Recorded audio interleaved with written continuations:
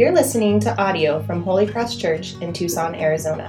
To find more resources and learn more about our ministry, please visit holycrosstucson.com. Today we're going to Joshua chapter 9, starting in verse 1 through 15. And just to catch you up, if you're just joining us in this story, we're looking at this sliver of history within God's people and his dealings with them and their inhabitants into the promised land and all the challenges that they're facing in the midst of that, in preparation for that, in taking of God's blessed land that he has promised to them.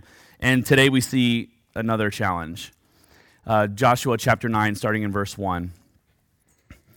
As soon as all the kings who were beyond the Jordan in the hill country and in the lowland all along the coast of the great sea toward Lebanon, the Hittites, the Amorites, the Canaanites, the Perizzites, the Hivites, and the Jebusites heard of this, they gathered together as one to fight against Joshua and Israel. But when the inhabitants of Gibeon heard what Joshua had done to Jericho and to Ai, they on their part acted with cunning and went and made ready provisions and took worn-out sacks for their donkeys and wineskins, worn out and torn and mended, with worn-out patched sandals on their feet and worn-out clothes, and all their provisions were dry and crumbly. And they went to Joshua in the camp at Gilgal and said to him and to the men of Israel, "We've come from a distant country, so now make a covenant with us." But the men of Israel said to the Hivites, "Perhaps you live among us, then how can we make a covenant with you?" They said to Joshua, "We are your servants." And Joshua said to them, "Who are you, and where do you come from?" They said to him, "From a very distant country your servants have come, because of the name of the Lord your God.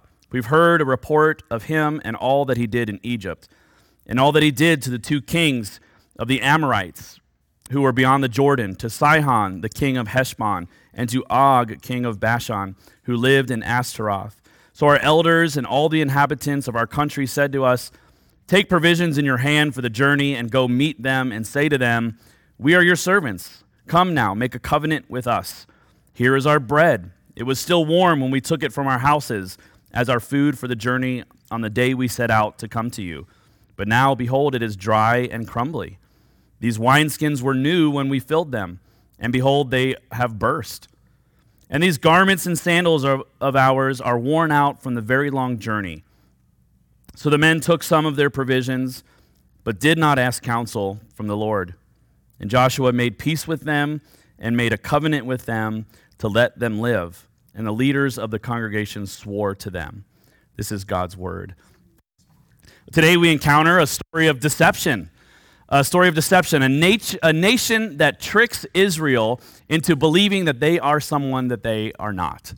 That they are, in fact, a distant nation far off that they don't have to worry about or challenge in order to take the land, and tricking them to think that they're far off when indeed they are not even 20 miles away, a neighboring country. Deception is a widespread tactic in our world as a means of making people believe something that is not true, to believe something that is in fact a lie. And no more clearly do we see this in our culture than the YouTube sensation, "Is it real or is it cake?" Let's play a little bit together, okay? Is it real or is it cake? Let's see. It is cake. We got another one. Is it real or is it cake? Quinn says cake. Let's see what it is. It is cake. It's always cake. Let's do another one. Is it real or is it cake? What is it? It's cake. Oh, no, we got another one up there, I think. Is it real or is it cake? Real. Let's see what it is. Oh, it's real. There's like 15 more of these. Okay, is 1, 2, or 3 cake? Okay, who says 1? All right, who says 2? Who says 3? All right, let's see which one it is. It's 1. 1 is cake. You all have been deceived. Quinn wins. So our story is this strange story of deception. Segue. And And they're trying to trick, they're trying to put on this show, they're putting on this outward appearance. This is who we are, this is real, you can trust us. We're good, we're your friends, we're your servants, we're here to help you. And in fact, they're a lie. And word has spread of Israel's defeat of the neighboring nations, and many of the nations have gathered together to form a coalition against Israel. And so all these neighboring nations, they're picking up on the defeat of these nations by Israel, and they are getting together to create a coalition to go against Israel and to defeat them, with the exception of the Gibeonites. The Gibeonites say, we're not winning against Israel. They have the God, they have God, the Lord, with them. He is on their side. Our only hope is not to go hand to hand with them, but to trick them, to manipulate them. And which is so interesting. They know they can't defeat God, but they think that they can trick him. And they're wrong about that too. And so they get these really old wine bags, and they get these old shoes and clothes, and they get this old food, and they approach Israel, and they say to Israel, look, we've come from so far away. These clothes and shoes were brand new when we left.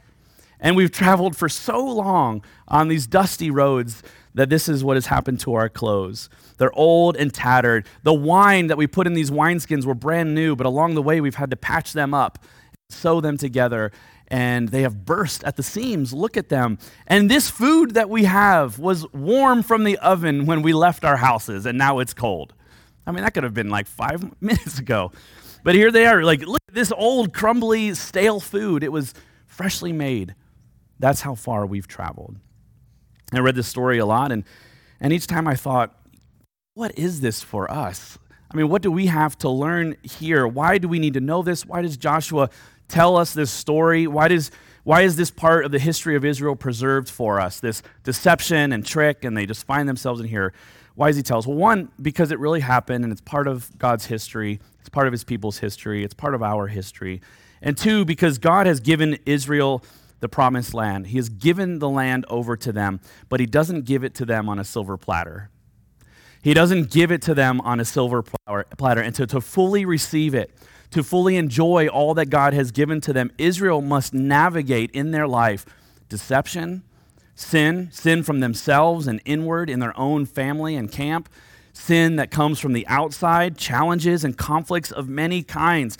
And they are not told exactly how to navigate every situation that they encounter. This story is told to us because our life is a lot like this one. Our life is a lot like theirs. We are told of God's love. We're told of his grace. We're told of his forgiveness of sin, the future that awaits us. We're told of the justification that comes by grace through faith. And then we encounter challenges every single day where we are not told step by step how to act faithfully and how to act with wisdom. And it can cause confusion and challenges. It could cause even missteps and failures. And God's provision, he wants us to know through this story that we're going to encounter things like this where we won't get it right, but his wisdom is for us. Here are some important observations and lessons from this story of deception. One is that we see the failure to seek God's wisdom. We see how to be faithful when others aren't. And we see hope for those who fail. Let's look first at the failure to seek God's wisdom. The trick was well thought through. It was masterfully executed. What will the Israelite leaders do? Will they go with what the evidence tells them, or will they follow the law of God, which tells Joshua previously and through other scriptures? We see even the book of Numbers that we are told that the law of God doesn't cover every situation in our lives. And sometimes when we're confused, if there's not a clear answer from God's word, we are to seek counsel with the Lord. We are to seek the wisdom of God through the priest that is among them, and seek through the counsel of other godly people. But in verse 14, it tells us this sad reality and the turning point of this story. It's not what Joshua did. In verse 14, so the men took some of these provisions, but did not ask counsel from the Lord.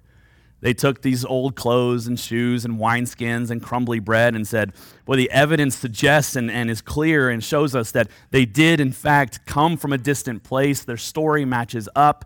This is a slam dunk situation here. We do not have to be afraid of them. They're not a nation that is in the land that God has promised to us. And it's this foolishness of theirs that comes from this self-confidence. It's this self-confidence or this foolish confidence that is navigating life's decisions based upon their own wisdom, their own sense of things, their own gut feeling, their own logic.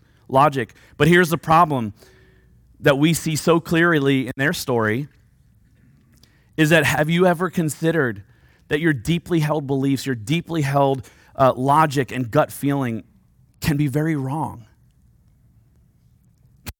So blinded to the reality. Israel makes the most serious of alliances that can be made, the most serious of alliances with a neighboring country based upon their own wisdom that is completely flawed. This alliance that is made with an oath between them and God.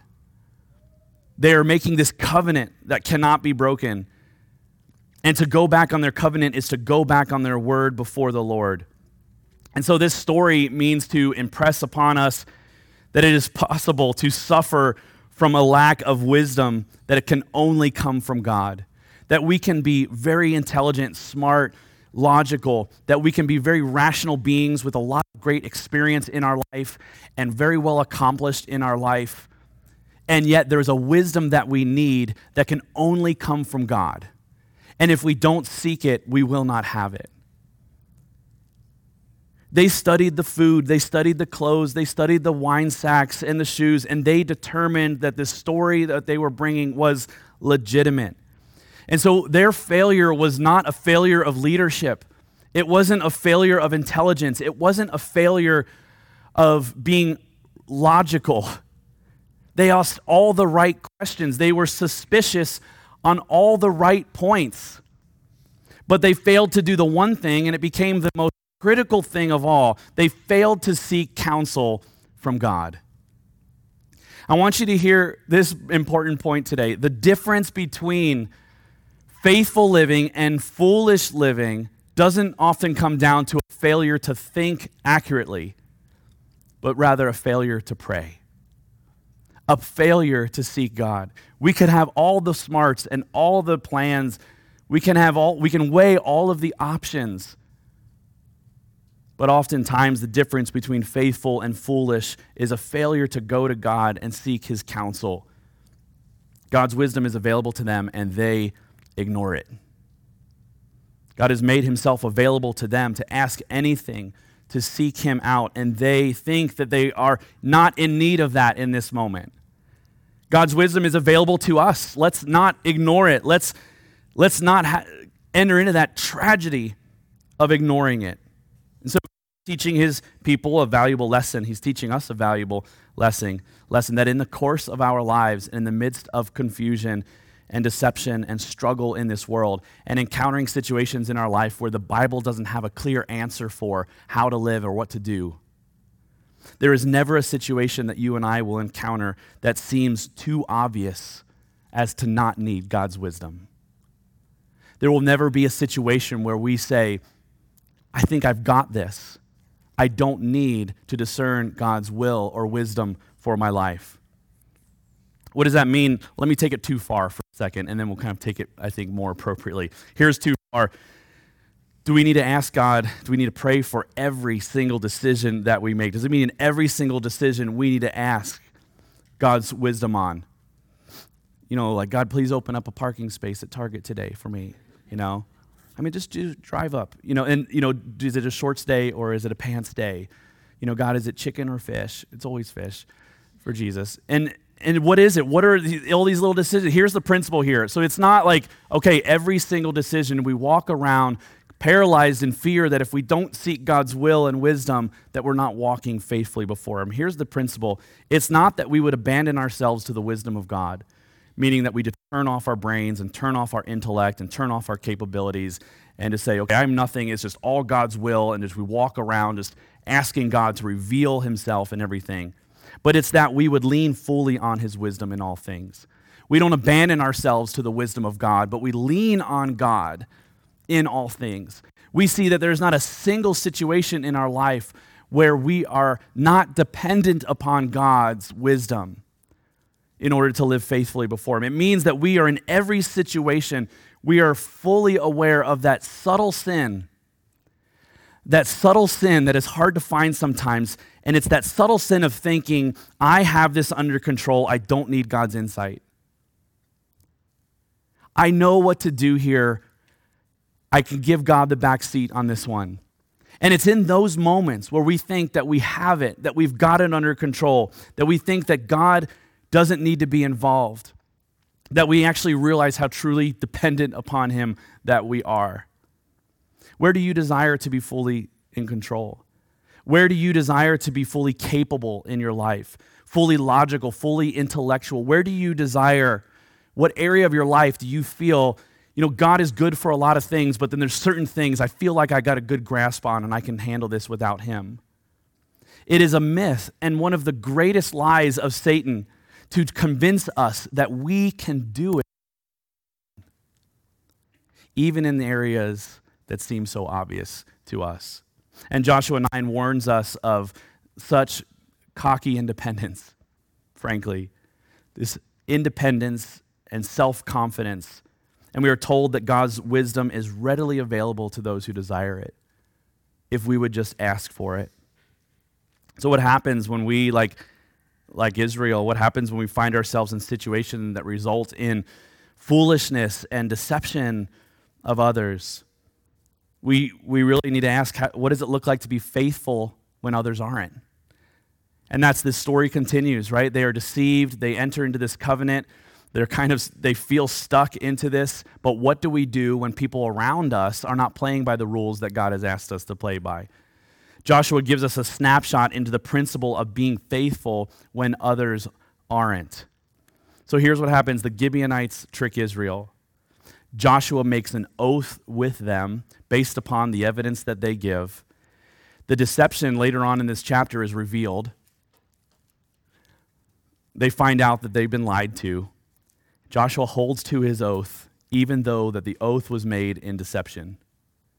And the people of Israel are furious. The people of Israel are so frustrated with Joshua. They're frustrated with their leaders. They are so angry. They say, why would you keep this promise with them when they tricked us? This promise to take care of them and to spare their lives and to make a covenant with them that we would be allies, it was made upon the premise that they were a distant country. But they lied to us, so all bets are off. And Joshua says no. Joshua maintains his oath even though the oath was based on a lie. How difficult this must have been.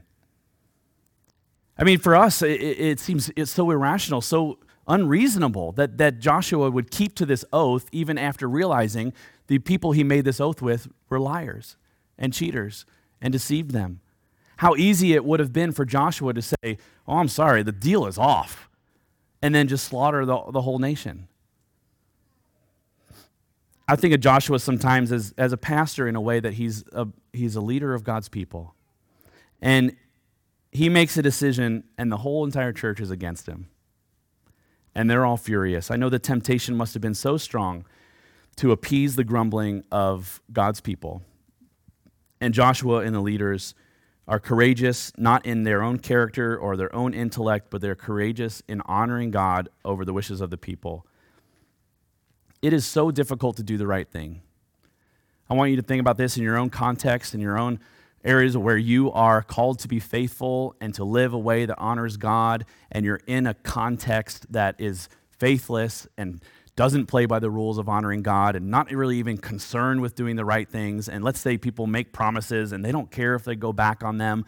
And you're in the midst of this and wondering, well, how do I live in this kind of context, in this culture, playing by these rules? It is difficult to do the right thing. And we need to realize it is near impossible to do the right thing when everyone else is against you. Imagine this, Joshua, the leader of God's people, and he says, here's what we're going to do. And they all say, you're crazy. How easy would it have been for him to be like, just to appease them and say, you're right, I appreciate that point of view. Let's weigh all options. I hear you. And just say, maybe we'll change our mind. But Joshua knows this, is that our faithfulness is not contingent upon the faithfulness of others. Our faithfulness is not to be contingent upon the faithfulness of others. In all of this grumbling, Joshua silences those who are grumbling against him and those who are in disagreement with him, who says, just be off with the deal.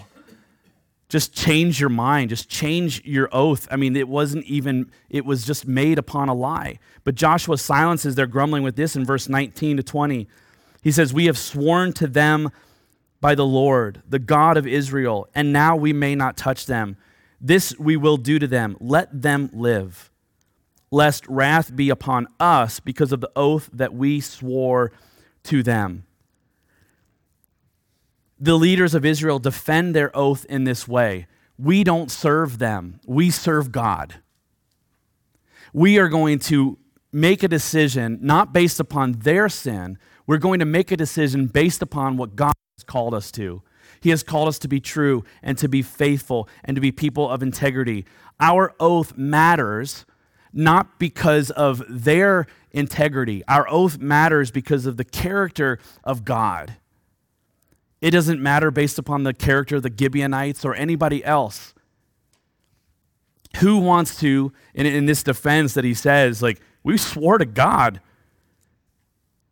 and wrath is going to come upon us if we go against our promise to God, independent of what they do or say or how they feel or what rules they play by. And by saying this, he's saying to the people, who wants to go before God and tell them why we broke our oath? Who wants to stand before God and tell them why we're not going to be faithful to what we said? Who is prepared to defend themselves before God with this argument? Well, they went back on their oath, and so we went back on ours. They started it. This is the classic, like, they started it defense. And Joshua says, that's not how we live. We live for God. We don't make decisions based on what other people are doing. And I think this is such a good principle for us today. For we live in a culture, and it may be our government, it may be our neighbor, it may be our family members, it may be friends and coworkers, it may be our children or our spouse, it may be anyone that we encounter that chooses to live in a way that is inconsistent with the character of God, and it will sometimes make us feel that we then have permission to do the same. Because the rules have changed. If you're going to lie, well, then we just need to lie to survive. And Joshua says, we don't serve them. We don't live based upon their character. We live based upon the character of God and what he's called us into, and God will take care of us. The principle here, it's not blind legalism, but here's the principle, to live faithfully as you possibly can before others who are not. It is to live as faithfully as you can in a world that is not faithful. There will be situations that you and I will encounter where we will feel that we've been deceived, that we have been lied to, that we've been tricked, that things have not been fair. And that doesn't give us an excuse to not be fair. It means that we can still be faithful witnesses. And remember, we're not being faithful witnesses to our character. We're being faithful witness to the God that we follow and the God that we serve. And so we're honoring God, we're glorifying God as we are true to what he's called us to. We are true to his word. It's not an attitude of, well, if you're going to compromise faithfulness, then I'm going to compromise. It is, God calls us into something completely different. He says, bless those who curse you. Remain faithful when people remain faithless. Serve your enemies. Love your enemies. Don't retaliate against those who wish harm against you. It's completely upside down from the way the world works. And Joshua is right. That's why it's so uncomfortable. That's why it's so ridiculous. Joshua is right.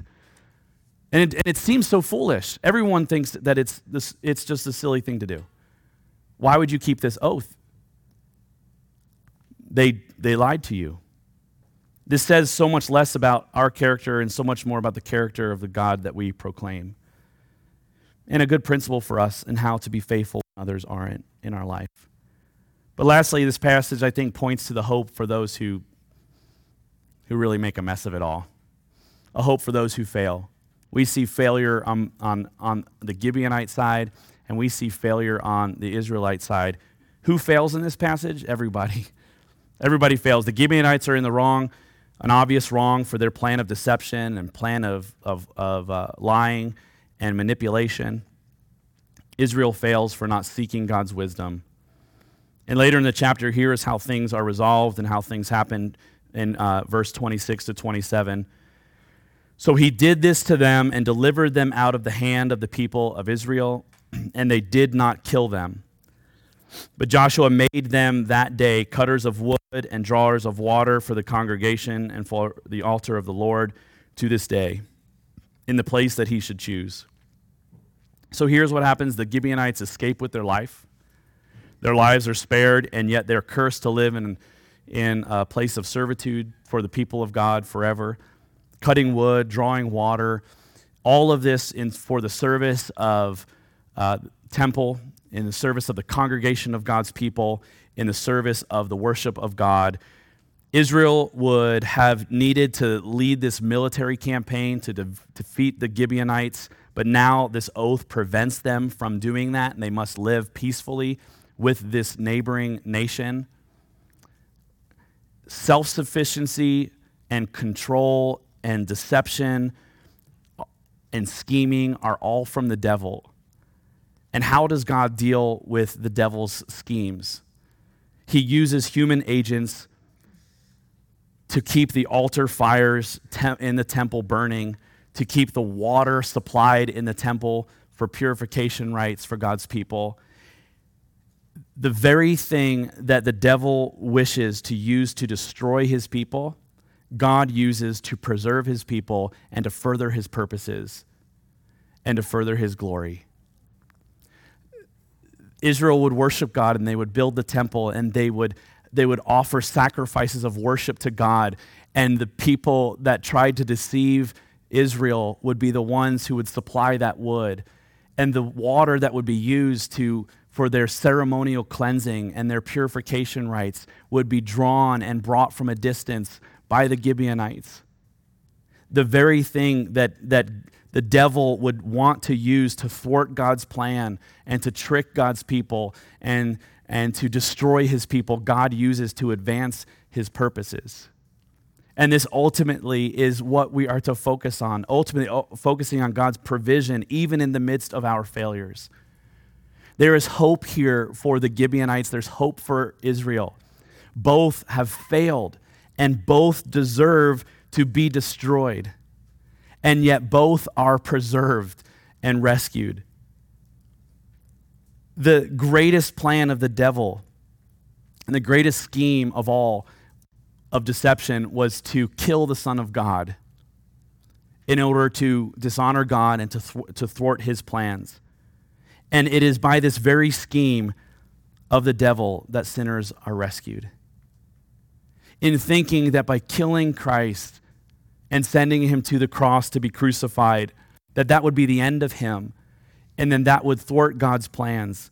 Jesus becomes a curse in our place, and only because of Jesus can God turn a curse into a blessing.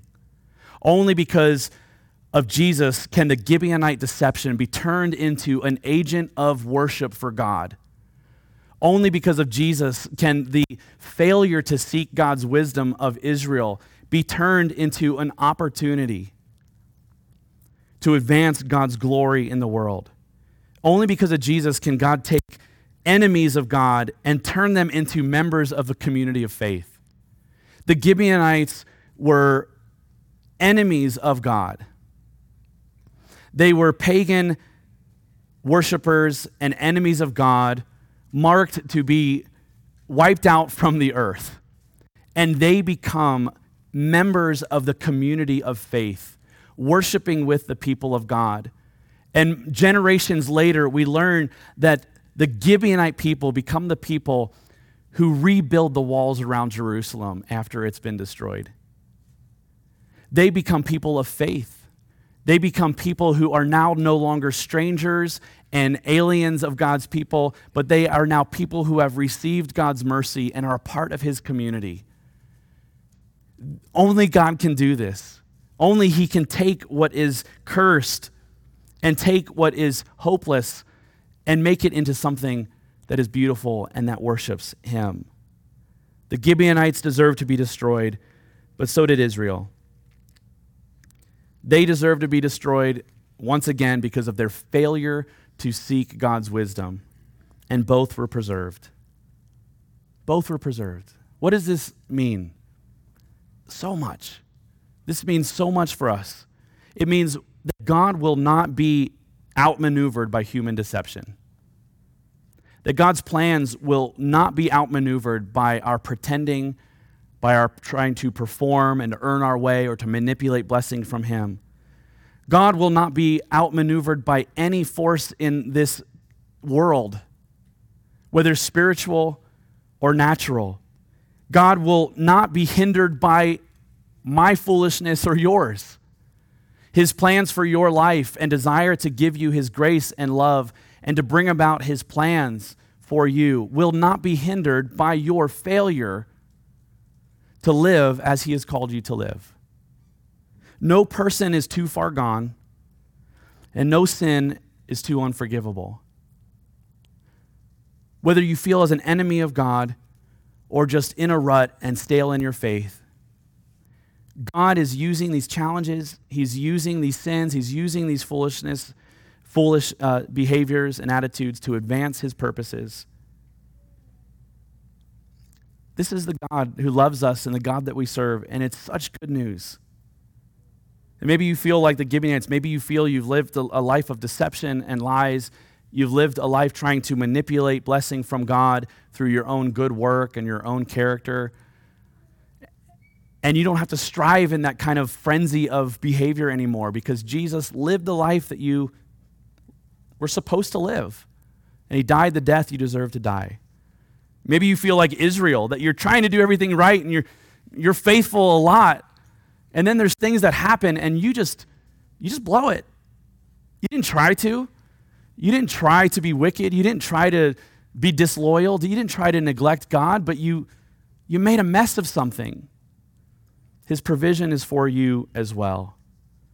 And so together we come to God and we receive his grace. Thanks for listening to this audio from Holy Cross Church. Visit us at holycrosstucson.com to find more resources and connect with us.